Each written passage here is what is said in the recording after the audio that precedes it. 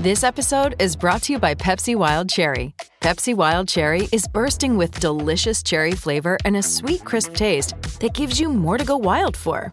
Getting wild may look different these days, but whether it's opting for a solo Friday binge watch or a big night out, everyone can indulge in their wild side with Pepsi Wild Cherry. Also available in Zero Sugar. So grab a Pepsi Wild Cherry and get wild. Could the shooters in the 80s and 90s prosper in today's game? What was it like playing with Larry Bird and Kevin McHale on the Celtics? Can the Clippers right the ship and set sail towards a title this year? The only question left is, say it with me, you win?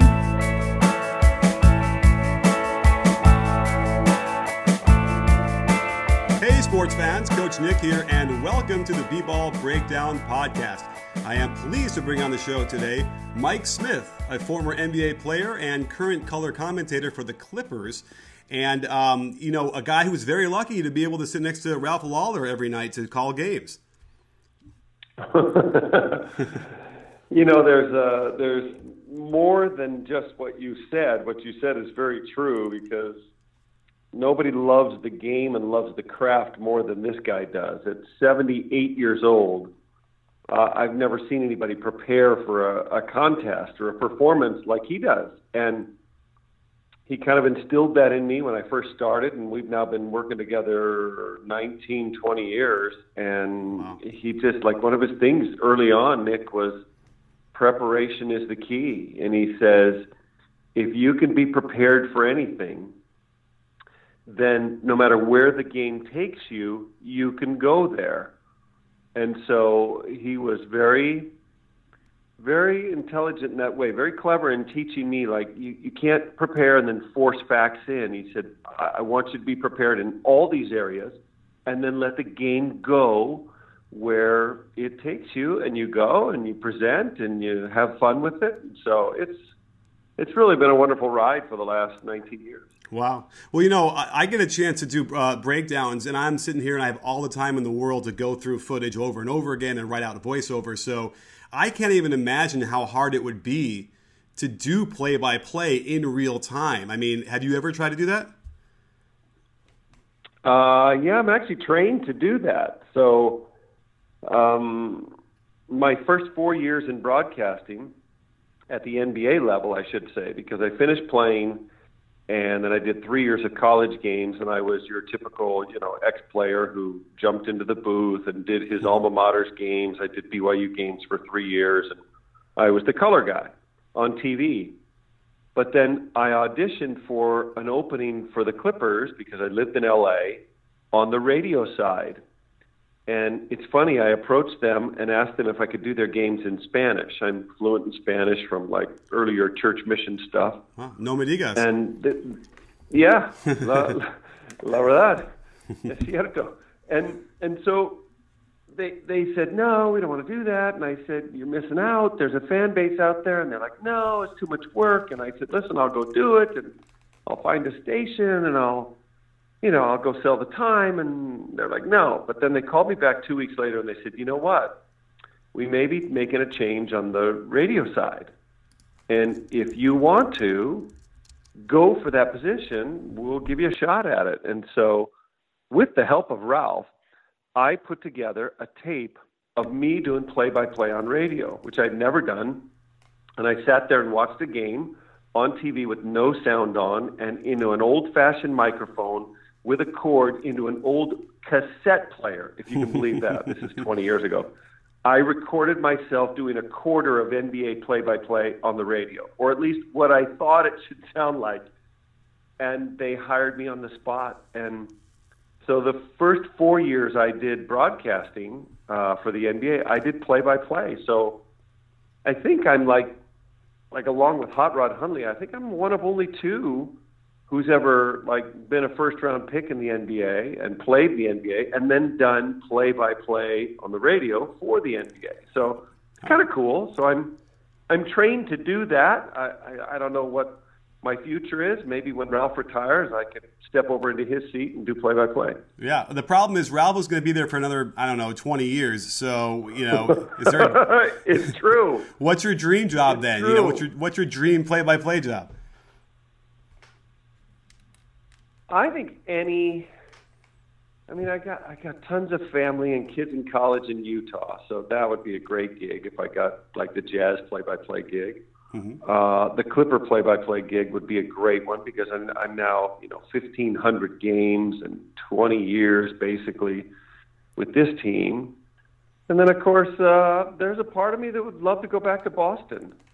I mean that's where my career started. It kind of started and failed, and and probably many people's eyes back there, I was a bust of a pick, and I think that would be kind of cool to come full circle and go back there whenever Mike Gorman decides to hang it up and maybe go do play-by-play there for that storied franchise. Huh. Well, I think Mike and Ralph must be competing for who's going to be able to go longer in this business. So we'll have to see how that goes. And we have to talk about the Clippers, but this was just grabbing me because we're talking a little about the Celtics. And you played, when Larry Bird was there and McHale.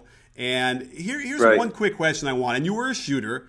I grew up, I'm pretty much your contemporary, and, having not really had the three as a thing when we were younger growing up, I keep having to argue with youngins who don't seem to understand that I think there were a lot of shooters who could easily be shooting threes like they do today if they had understood that they should practice it more and actually utilize it more in the offense. Like all the shooters from back then would easily be three-point shooters at this volume.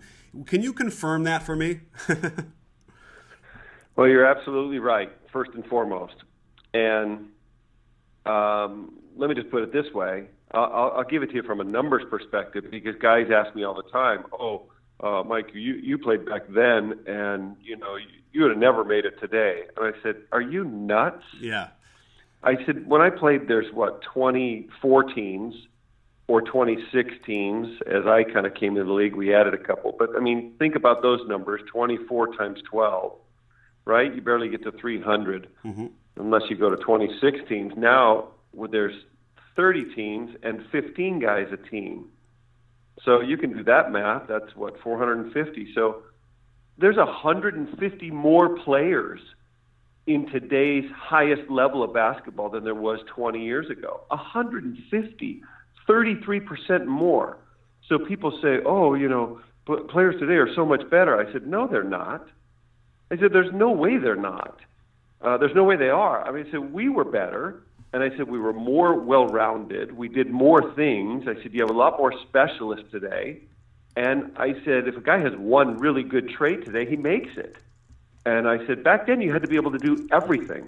You had to be able to shoot, dribble, pass, guard. And the three ball game was not even a thought. There were no three-point specialists. Except for, as you got into the, 90s, you had the Craig Hodges, and you had that group starting to emerge, right? The guys who were starting to shoot more threes on a team that had a really good player that you had to double, and so they were starting to catch the idea of, they're going to double him, let's kick to this shooter. But, heck, we ran plays, Nick. We ran plays to get the ball in the post to either Larry, Kevin, or Robert, or Dennis Johnson against a smaller guard. Those are our first option. Or we ran plays to get a 17-foot jump shot. Mm-hmm. That's basketball in the late 80s. That's what we did. That's where guys operated. And guys got to their favorite spots. And if you threw the ball to McHale in the post, he's going to score. Or Parrish in the post, or think Kareem. Every team had a center. But every team had a two-guard and a three-man who could curl and shoot 17-footers. So you're telling me that the best shooters of those days couldn't have extended out and shot three balls? The best example I can give you is towards my third year, McHale is kind of getting the idea that this three ball is kind of fun. So McHale's the best post player I've ever seen. Mm-hmm. But he's also as good as any one of us on the team at 15 to 18 feet. He just never shot from there. But he's as good as Bird from there. And I'm as good as both of them from there, from 15 to 18 feet. Bird and I would shoot for an hour and a half after practice to see who could get up 5 on the other guy. If he made and I missed, he's up 1. You get the idea. And then he controls the next shot, and you had to duplicate it. So it's kind of a version of horse, but you had to duplicate the shot. If he missed and I made, I got a point, and then I got control of the next shot. We'd go for an hour, and nobody would get up 5. Nobody. We'd never get up 5 on the other guy. Nobody ever won the game. Wow. I mean, the guy who won was the guy who was up 1 or 2. And I'd never met anybody in my life who could shoot like I could at my size until I get to the Celtics. And now I got 2. Both Bird and McHale could go on par with me from 15 to 20 feet. And I was like, what? I mean, McHale had an unbelievable touch. Bird's touch is already renowned. We know that. But towards the end, McHale stepped out and started shooting threes. Now he shot 3 a game or 2 a game. Bird, for crying out loud, was only shooting 3 a game. As a team, we only shot 7 a game my third year. My first year, we only shot 3 a game. Mm-hmm. It's so different. But you're absolutely right. The shooters of yesteryear would have adapted and would have shot from that range because of the value. Nobody thought of it that way. It really was a novelty when the three-pointer came into the league. It was kind of a fun thing you used to catch up if you were way down in the last 2 minutes. I want to talk about our friends over at Blue Apron. They deliver fresh, high-quality ingredients, and trust me, they make a big difference. When my wife compliments me on making pork chops and miso butter with bok choy and marinated apple, don't get me wrong, I'll take all the credit, but it's really Blue Apron's simple, easy-to-follow instructions. You can customize the menu to fit your taste and schedule, and it's affordable. At less than $10 per person per meal, you'll be making savory dishes like vegetable chili and baked sweet potatoes with crispy tortilla strips. It's the equivalent of hitting a game-winning 3 in the defender's face every time you fire up your stove. So head over to blueapron.com/CoachNick and you'll get your first 3 meals free with free shipping by simply typing in that simple URL, blueapron.com/CoachNick. I'm telling you, this is a game changer. And by the way, we have a lot of kids who will go back and look at the shooting percentages from 3. And that's what drives me crazy is that, like you said, they're only shooting them at the end of quarters or when they're down and just chucking them up. They're not running elevator plays to like get people open for 3-point shots. And you know, like when I hear people try and criticize Isaiah Thomas as not being a good shooter, like the original Isaiah Thomas, I don't know about you, but I grew up in Chicago Stadium with the Bulls. Every time he shot the ball from outside, there was a gasp because they knew it was going in. Like that was a lights out shooter. Of course, his 3-point percentage is low, but that's what it just drives me crazy. And I love to be able to talk to guys who are there in the thick of it, who could at least give more insight than I can. My second year, we go to the playoffs. We beat Indiana in the first round. That's a Chuck Person, Rick Smits, Reggie Miller, really good team. 3 out of 5 series. We beat them in 5. We play the Pistons. Okay, the Pistons are going to go on and win the championship this year. We don't know it at the time, but we got them in the second round. They have home court advantage. We're 2-2 through 4 games. We go to the Palace to play Game 5.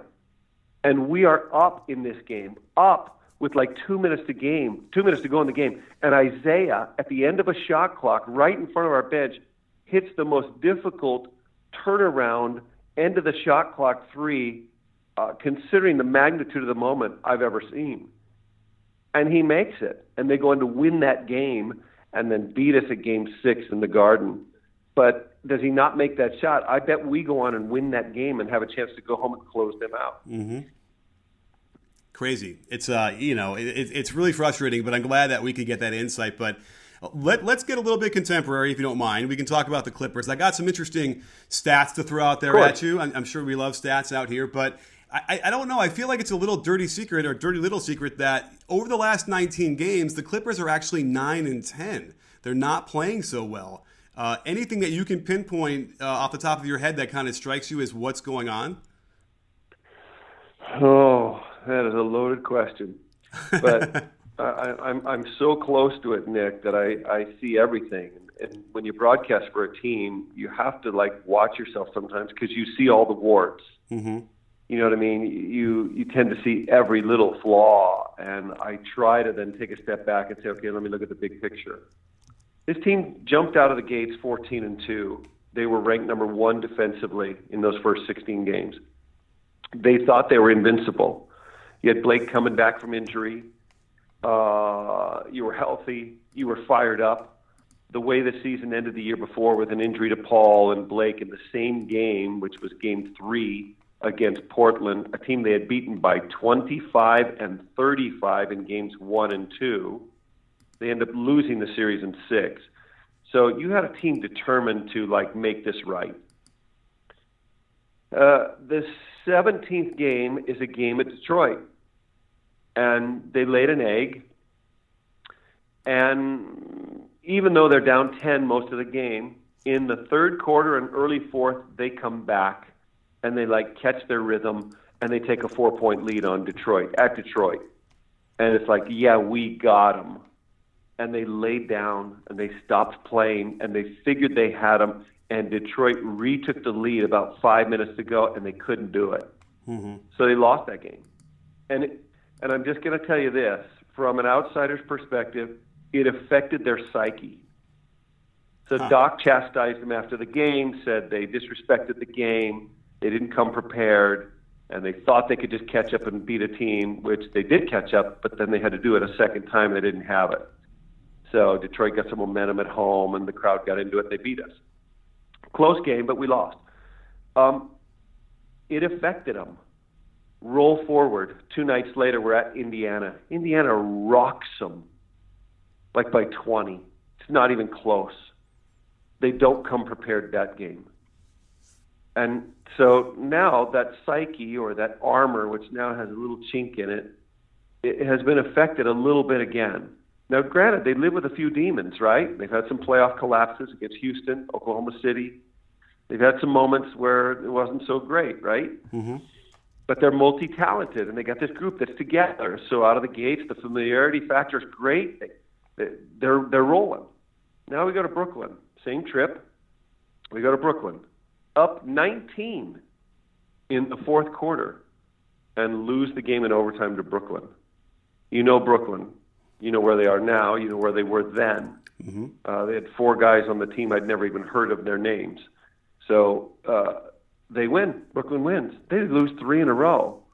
Now they recovered and just kind of hovered, but not great. But then won 3 in a row and then lose a couple. And so then they were back to being a normal, good team that wins 50 a year. That's what they felt like after those losses that I thought affected them, and proved to them they were a little bit mortal. Well, then the injuries hit. So now Blake goes down, then Chris goes down, then they're out together, then Blake comes back for a time when Chris is out. Blake rolls. And Blake has an unbelievable February, and they win some games, but you're thinking, wow, he's 28, 9, and 6 in February. And he's back to the best player in the world, kind of LeBron-like numbers, and you're like, whoa. And I thought they were going to make a move, Nick, at the trading deadline. I just thought they were. They'd gone through, even though Blake was playing great, they'd gone through a poor stretch, and they won the last 4 games before the break. And upon the heels of that, they get the news that Chris is coming back. And Chris is coming back from a broken thumb or torn ligaments in the left thumb early. Mm-hmm.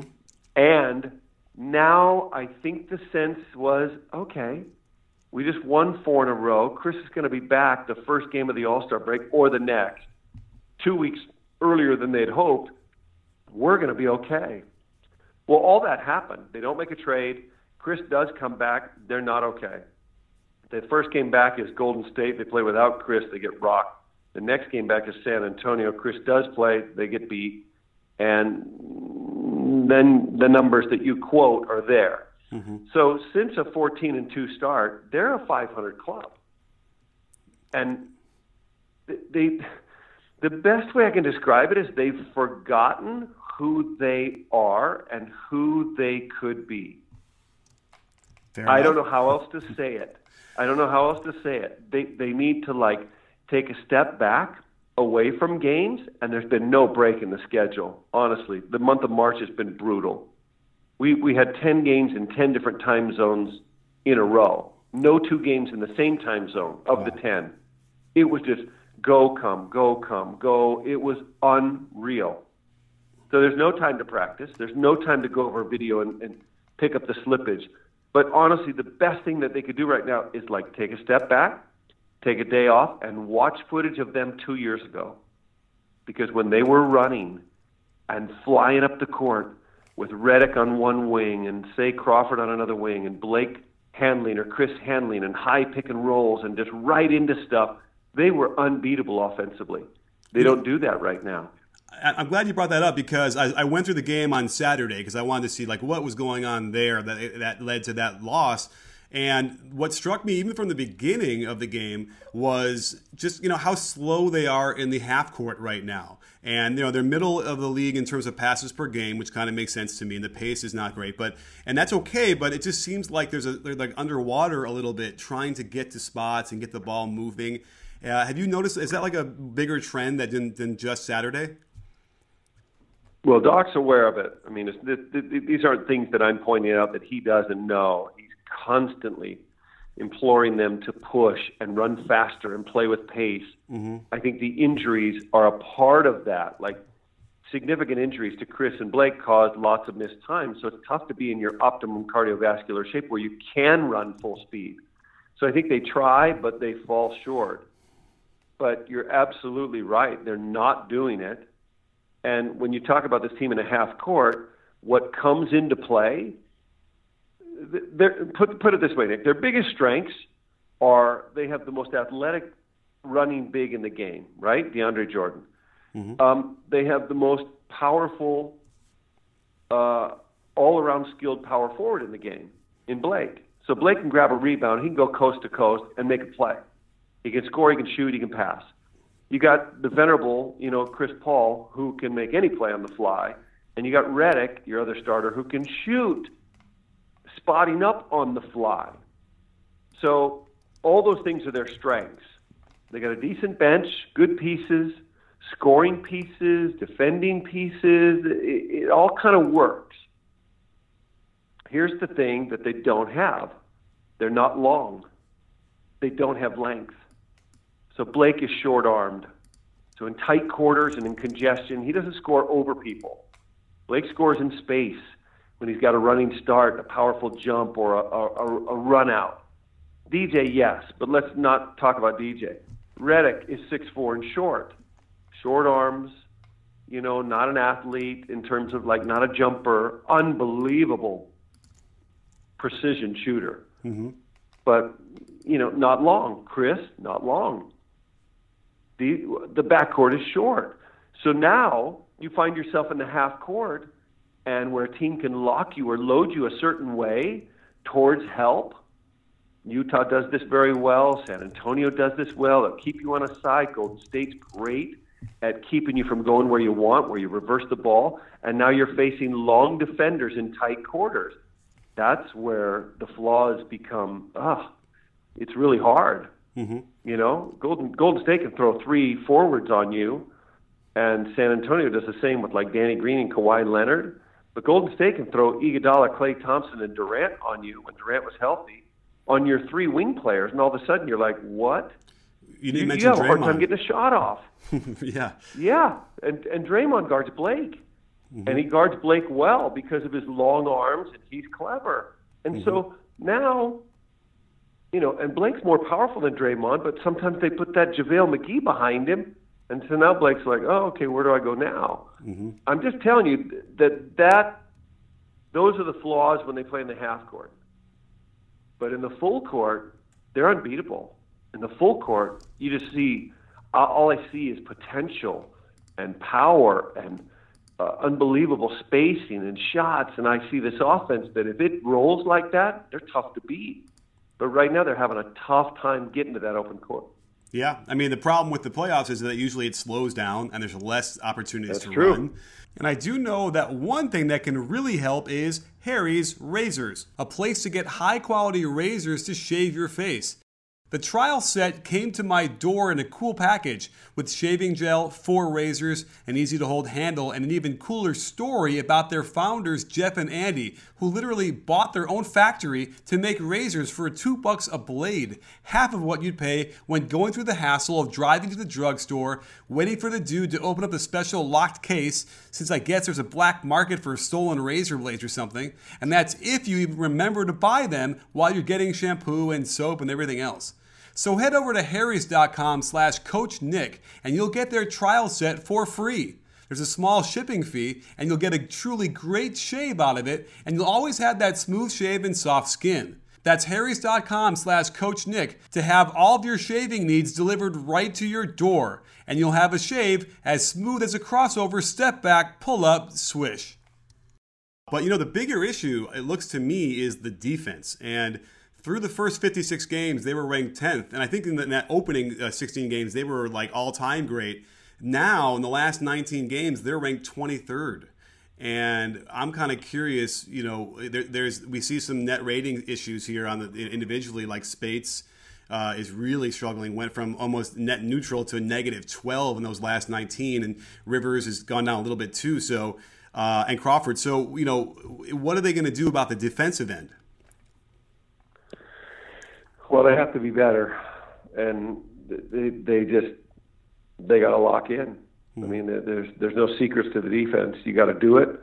The thing that's happening is they're getting beat off the dribble, and the thing that Doc said was happening was for a while there, early on, they were switching everything, and that was great when they were all healthy, because they were locked in and they were like in one unit and they were in sync and they were this spider web that would move together, but they were switching everything. And then when the injuries started to happen and one or two key pieces was missing and they still started switching things, they weren't the same. And then they all came back and it was still like, hey, let's switch everything, which is great if you're all the same size and you all got the same skill set, but that wasn't working. They were getting beat off the dribble. And so Doc, about a month ago said, we need to get back to the basics and we need to guard our guy and we need to stop our guy from penetrating. And that's really been the biggest problem. Is somebody gets beat off the dribble and then the whole defense rotates, and you know what happens then. Right. Well, in the beginning of the fourth quarter against the Kings, even though they had a big lead and they actually extended it for the first 4 minutes, if you look at the shots they were giving up there, there were signs that this was going to be a problem. Like a wide open three to McLemore in the corner, Galloway gets a layup, but they're both missed. Tolliver gets a three. It's a good, decent look. McLemore gets fouled on a layup and free throws, and then Galloway gets a wide open three in transition. And it was almost like you could see this sort of thing happening where they weren't getting back quickly enough. They were so deliberate on the offensive end that there just seems to be, it's like an energy thing, I imagine. I think it's what you're talking about, right? Doc is just trying to stir up and get more energy from them. Yeah. The biggest, their Achilles heel, if there's one that has plagued this group for 4 years, is they don't put teams away. So whatever you call that killer instinct factor, they just tend to, they'll get up on a team and they'll be like, okay, we got them, but you don't really got them. And sometimes it's not that they play not to lose and they stop trying to do well or they stop trying to win, but the pace tends to slow. They tend to take some threes instead of, continuing to attack. And that happens. It is a character trait of this team that they get up and they think it's done. And most times, it can be. But on an occasion like Saturday or Sunday, whenever it was, I think only the second time in 6,746 games where a team was up 18 with 5 minutes to go, they happen to lose. It happens. Crazy number I saw. Yeah, that is, you're right. It's when you say it that way, you realize how crazy it is. And we're looking at some of the numbers in their 5-man rotations. And one thing that's kind of as we wrap this up, Paul Pierce seems to be having some sort of resurrection. We're seeing instances where his net rating is good. There's a 5-man lineup they're using with him out there that's doing really, really well. I suppose this has been the plan, right, to slowly phase him in and get more minutes as the season gets to the end. Yeah, I think so. I think Doc's been very careful and used him sporadically, but almost hardly at all, and now he's kind of like, hey, let's ramp it up and give him a chance. And he's been okay. He's in the right spot a lot. He's certainly not what he was athletically at 39, and so he can still get his shot off, which is good. And listen, it sounds like generally that I'm really down on this team. I'm not. I see, like I said, I see all the flaws because I also see the potential. I'm invested, 19 years with this organization or like 5 or 6 years with this group. And I'm kind of like, yeah, come on. You got a chance. And the way it started, you saw the extreme potential when they lock in defensively. They weren't even good offensively early on. They really weren't. And everyone says, well, you didn't play anybody. That's not true. They beat whoever was in front of them. That was at San Antonio, that was Toronto, that was Chicago, that was, anybody who was there in front of them. They were taking it down. So it was kind of fun. So again, you get invested and you're like, yeah, this group's got a chance. This group still does have a chance. Now it's getting late, Nick. It's getting late to flip a switch. And that's the hard thing in the NBA. It's really difficult to kind of all of a sudden vamp up. And Cleveland's going to have to deal with this too because, they're probably bored with the regular season. And LeBron's probably like, yeah, my life is seasonal now. Nobody's going to give me an MVP anymore, but whatever. Come playoffs, I'll be the guy again. And maybe he can, but it's really hard to do. And so you want to be playing well. They still have a chance for the 4th seed if they can outplay Utah, I guess by 2 games the rest of the way. Clippers have, 7 games left? Utah probably has 9 or 8 after last night. So the Clippers would have to go 6-1 and hope that Utah goes 6-3. And if they finish tied, Clippers beat them 3-1 in the season series, they'd get the 4 seed and have them in the home court advantage in the first round, which I think is key. They're going to win that first round and move on. I think they need home court. Yeah, it kind of stinks though because then they're lined up with the number 1 seed in the second round. But I do want to throw this out whatever. there. You're either going to get them there or you're going to get them in the 3rd round, right? Yeah, that's true. Well, the one thing I want to ask you really quickly as we wrap up is Maurice Spates, Austin Rivers, Paul Pierce, Raymond Felton, Jamal Crawford. That is their second most played lineup over the last 19 games in this rough stretch. It's plus 19.7. They're blowing teams out when they're on the court, and it's not every game. They've only played. It's limited because Pierce, obviously, but I don't know. They're like locking teams down. They're scoring really well.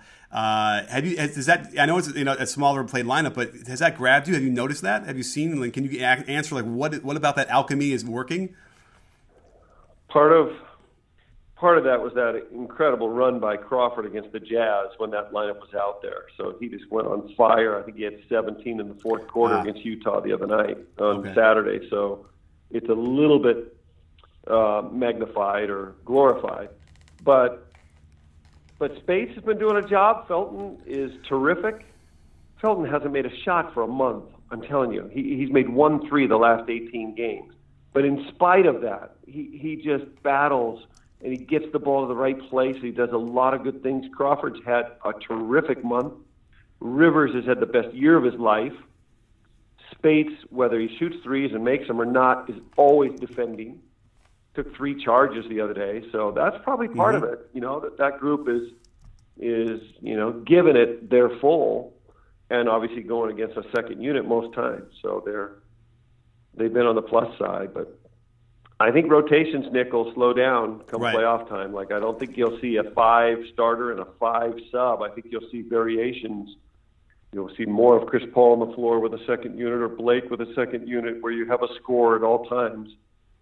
It kind of makes it difficult, too. I think the two coaches who best exemplify how you should play are Popovich and Jerry Sloan. And both could care less about what the defense does, if that makes sense. I remember talking to Sloan and Popovich separate occasions preseason. What do you think about this? He goes, I don't care one thing about my opposition right now. He said, I want to get us right. I'm worried about what we're doing offensively. See, I don't care about them. I'll care about them a little bit later, come April. But I don't care now. I want to get us right. But if you think about it, what Sloan did, he always subbed the same way.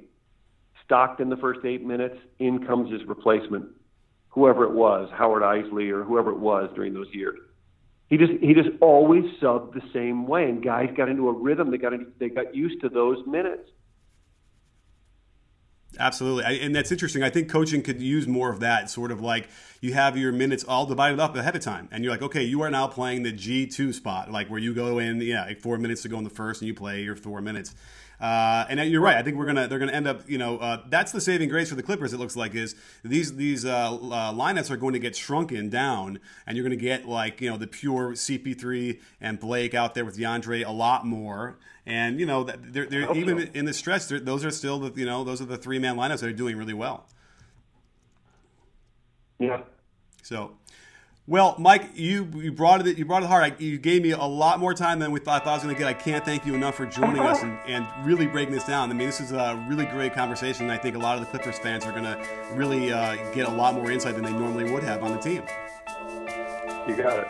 And so thanks for coming on the show. And don't forget, sports fans, at B-Ball Breakdown, we're not a channel, we're a conversation. Are you in?